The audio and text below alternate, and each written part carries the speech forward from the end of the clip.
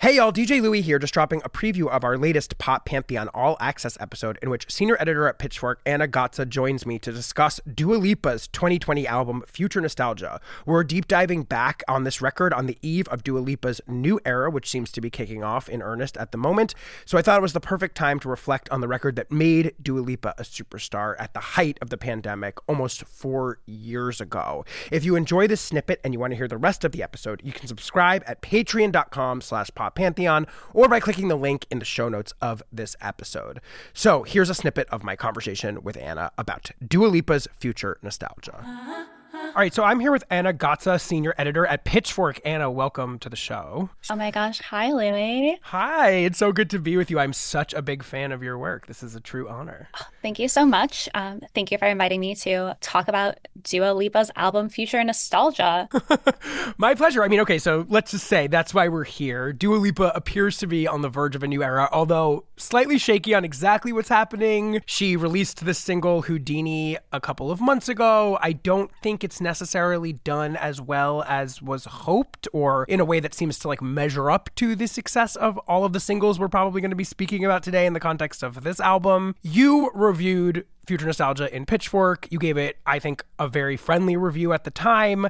It was an interesting moment, obviously, for Dua Lipa in this, framework that we're going to talk about today, both in the sense that, this album, I think, established her pop stardom and career in a way that her first album didn't. It was, a successful record, her initial album, but it was a little bit diffuse. It was kind of all over the place. It sort of bubbled into a viral hit with New Rules, which got big off of a viral music video. But I think this record kind of reimagined who Dua Lipa was as a pop star, as a superstar, as a star with ambition, as a star with scope, et cetera, et cetera. I'm curious, just before we get into the details of it, you liked this album when you listened to it and you reviewed it back in 2020 in the midst of the pandemic, obviously being the other really important groundwork for this record. It came out 2 weeks, I think, into us being on coronavirus lockdown, so a very particular moment in time that's going to define a lot of how we think about this record. I'm curious, having gone back through it now, thinking about it as it's rolled out over the last 3 years, it had a very long campaign with a lot of singles. It was kind of a old school rollout in many senses where it had a long tail. Do you feel warmer, less warm on this record? And how have you evolved in your thoughts about Dua Lipa, over the last, let's say, nearly 4 years that this record has been in the world? I don't want to be boring, but I feel I feel warmly about it then, and I feel warmly about it now. And as we've started to see a little bit more of Dua Lipa kind of come into her own as a public figure, I'm yeah, this makes sense. That's kind of who I thought you were. And I weirdly respect her a lot. She's someone who her quotes tend to strike me as thoughtful. She's got a low bullshit ratio in what she says. And she's not going to hit every single time, but this album really picked us up, in a really dark moment for pop culture and on the internet. And God, it's so cursed to say that it was a simpler time. March 2020 was a simpler time by the standards of where we're at now. But I do get a little bit of that flashback to being I was curled up in my chair in my bedroom working on this review, having just started working from home, thinking that in 2 weeks we were going to flatten the curve and we'd all be back to normal. God, remember flattening the curve? It was such a time. And I'm almost picturing Sailor Moon when she does her her swirly thing and she comes out as a superstar. She was a character already. She was already a girl on TV. That's Dua Lipa. She went into Future Nostalgia and did a magical transformation and came out holding a spear. Yes, 100%. I think this record was a surprise in some ways. I mean, I remember sort of the way that I was thinking about Dua Lipa prior to this was more in the realm of your BB Rexa, Ava Max type of pop star, consistently able to sort of find minor hits, but not particularly interesting as a figure in and of themselves, sort of a vessel for random songs that was beloved by gay people maybe and bigger in Europe, but not exactly a super A-listy pop star. And I think what most impresses me about this record, maybe more so than even its musical achievements, which I think are worth noting and talking about, and obviously we will get into all of that, is the scope of the ambition that she clearly had for herself going into this. The vision to sort of say, I'm going to make myself into a pop star with this scope, with this level of ambition, with this level of ability to render an era with a point of view and have a stardom sort of trajectory that matches up with the greats of who I'm aspiring to be like. And her ability to execute that really surprised me. I mean, I have to say, like, that was not what I was expecting going into this era. I wonder if you feel the same way. Yeah, absolutely. Like, we get so much pop music about manifesting, and like few of them are actually manifesting the way Dua Lipa just like manifested an A-list pop star off this record. And Yes. I was working in music news when songs like Hotter Than Hell and Blow Your Mind, Moi, like these singles from her self-titled album were coming out. I even remember watching those videos like probably the day they dropped. And I thought those were all right. They're like catchy hits. Yes. They didn't quite stand out to me. It was just like you said, it was not obvious that she was going to become an A-list pop star just from those songs.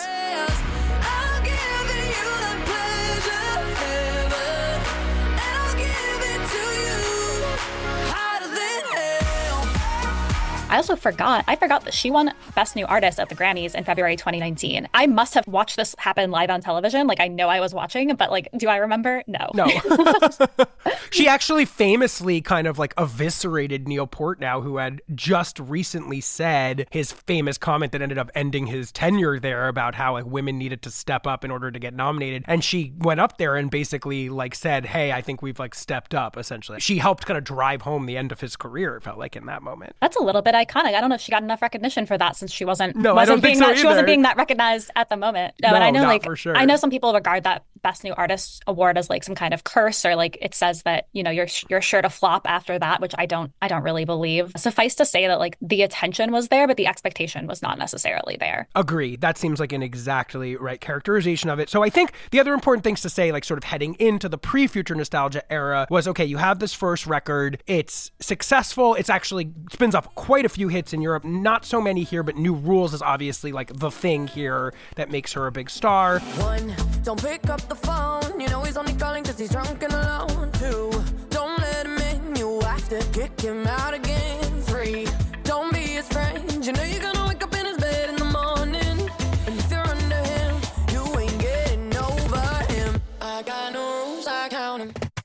I think New Rules is such an interesting record in many ways in terms of like why this felt like such a bait and switch, because New Rules is just the kind of hit that feels like it's from a pop star that doesn't have the scope and ambition. Like, it just sounds blandly mid 2010s. It's hard to classify what kind of music it is. It doesn't have like a really distinctive musical point of view. I get that it has kind of like a sharp, funny attitude and edge about like sort of saying like, hey, like this is how you sort of dump a guy or whatever, which is like a classic perennial fave for like pop girlies, obviously. But like, in terms of how it sounded to me, it's the exact kind of song where it's like, okay, this is just like a song. It's a novelty. It like sounds very much of its time, you know? So I think the things that sort of feel important also in setting up Future Nostalgia, she has a couple of like stray hits that feel like they sort of set the table for this. One, of course, is One Kiss, her collaboration with Calvin Harris, which is very much like a 90s house, very dance music forward song, which I feel like is important groundwork for this record, because one thing that I think we will remember Future Nostalgia for, and that it definitely was doing in the moment, was sort of saying like, dance music is back. You know, I think one of the contexts that this record arises into is like for the, you know, post 2012 Lorde Lana phase of pop, where most main pop girlies had kind of abandoned the idea of dance music more or less, and were making much more introspective, lower tempo, darker toned music. Dua Lipa was very much like seeing her avenue to sort of creating meaning for herself in the pop landscape by saying like, I'm going to be the vessel through which like dance music returns. And I feel like One Kiss and its success was part of that, as was Electricity, her song with Silk City, I believe was their name, of Diplo and Mark Ronson. Yeah, where did that collab go? Duo. Yeah, exactly. Honestly, I love Electricity. I was just gonna say that. Like, of these songs, New Rules, I was just reading about New Rules last night, and like it's been reported that track was kind of shopped to a couple of other artists who turned it down before it wound up with Dua Lipa. I'm so curious to know who that is. But and I was like thinking like, why would another more presumably like more prominent pop star reject that track? And like, remember like Tropa Pop? Like, it's got a little bit. Yes, of course. Right? It does. It's exactly just what you said. It sounds it's a little very bit. That. It sounds a little mid 2010s. I can see why. Yes. Also, we have no idea what like the demo vocals sounded like. Maybe they weren't very good. I could see why another artist would say, "Hey, like this isn't the moment." Rihanna, for instance. God, the legacy of songs that were supposed to be Rihanna songs made us. It's like its own podcast. Then we have One Kiss, her song with Calvin Harris, Yes. which that song never really spoke to me. It doesn't stand out for me a ton. The song that won me over really to her was Electricity, that collaboration with Silk City, which is Diplo and Mark Ronson. And I really thought she just brought something to that song, to the vocal performance, to the video. It was just like a lot more distinct than you would expect from big name male producer featuring lesser known female singer. We know there's so many of those tracks out there, but like Electricity hit. And like after that, I was paying more attention. And even if I could, I wouldn't turn on you. And I would stop the world for you, you know. I wanna let you know I'll never let this feeling go. This love has no ceiling, I cannot deny. What do you think hit about that exactly? Like, why did that play to Dua Lipa's strengths in your mind? Gosh, I mean, is it like her, and I say this as a compliment, her sort of like stony delivery with the energy of the song and the like the evocation of like actual like electrocution. I thought that video concept was so good. I thought the video concept it's like a throwback to the 70s blackout in New York City. I thought that was such a really well done. I probably enjoy that more than most of her other videos. Yes, agree. You know, I think it's one thing I was thinking about when thinking about Electricity, and like maybe it applies to a lot of future nostalgia too, is like this weird interplay in the way that Dua Lipa sings between that icy steeliness and then also kind of like a strange soulfulness. Like she has a weird combo of like soulfulness, but also like she seems so icy and unapproachable and kind of impenetrable at the same time. And I feel like those are both qualities that work well in dance music, and particularly in kind of like the house music environs that song was calling back to, that Electricity was calling back to, the sort of piano stab 90s house, soul house diva kind of vibe. Like she actually brings both like the ice and chill that you kind of want, like the cool factor, and she also can kind of like bring a little bit of the heft. Like she's a good singer, I think she catches a lot of flack for this supposedly like aloof persona, but to me that is appealing. To me that is why dance music is such a perfect fit for her, because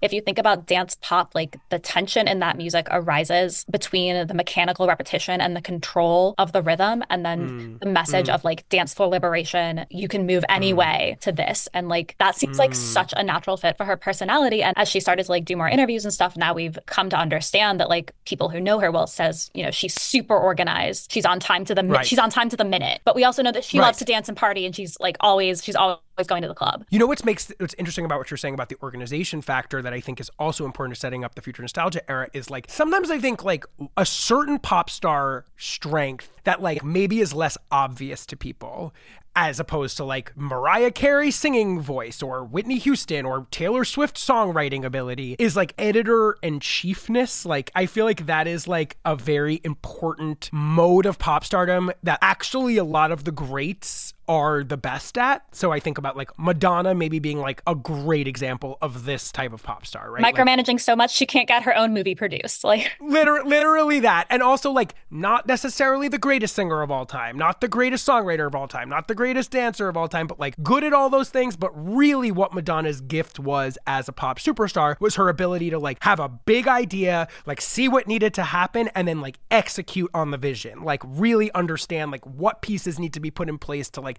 have this grand vision get executed in the way that I want to see it. I mean, I think Beyonce is an interesting example of someone who probably hits all the quadrants of this in many ways, but like as much as she's a great singer and great dancer and great performer, I think Beyonce's maybe number one strength is also this. Like, especially information in her technology. later career. 100%. Like Beyonce is able to like have these massive envisioned eras and then fully pull them off and put all the pieces in place, whether it's 20 songwriters on one song and 10 music videos directors working on a visual album and the fashion and all of the parts of it, and to know what people want from her on a grander scale at a given moment. Like what is the role that she's playing in the marketplace? How does she fill that role? A big macro understanding of that is like a really integral pop star mode that you can have. I guess maybe this isn't everybody's vision, but I think it's a pretty important thing to have. And I think Dua Lipa weirdly exercises that in this era. I mean, I think her ability to say, A, what am I good at? What will suit my voice? Like what's the kind of music I should be making that suits my persona? And also, where is pop music right now, and what is the role that I can fill in like, you know, setting the agenda? Because that's the other thing that I think separates A-list pop stars from like BB Rexa and Ava Max is like there's a certain echelon of pop star that goes like, how do I set the agenda here? Like how do I change the tides of pop music? And I think maybe through the success of Electricity and One Kiss and this sort of gelling together of this idea that like, oh, dance diva is where I need to be, dance music is what is going to be the thing, and the fact that like we were 7 years into that point of kind of like a sort of dearth of that music in mainstream A-list pop stardom. She was able, I feel like, to see that hole very clearly in a way, like, and anticipate the needs of the broader pop body politic. And that was part of the genius of this record in some ways. And I understand that for some fans, that approach can come off as like too calculated. That was just a preview. If you enjoyed that and you want to hear the rest of this episode, plus weekly bonus episodes of this show and so many more perks, you can subscribe at patreon.com/poppantheon or by clicking the link in the show notes of this episode.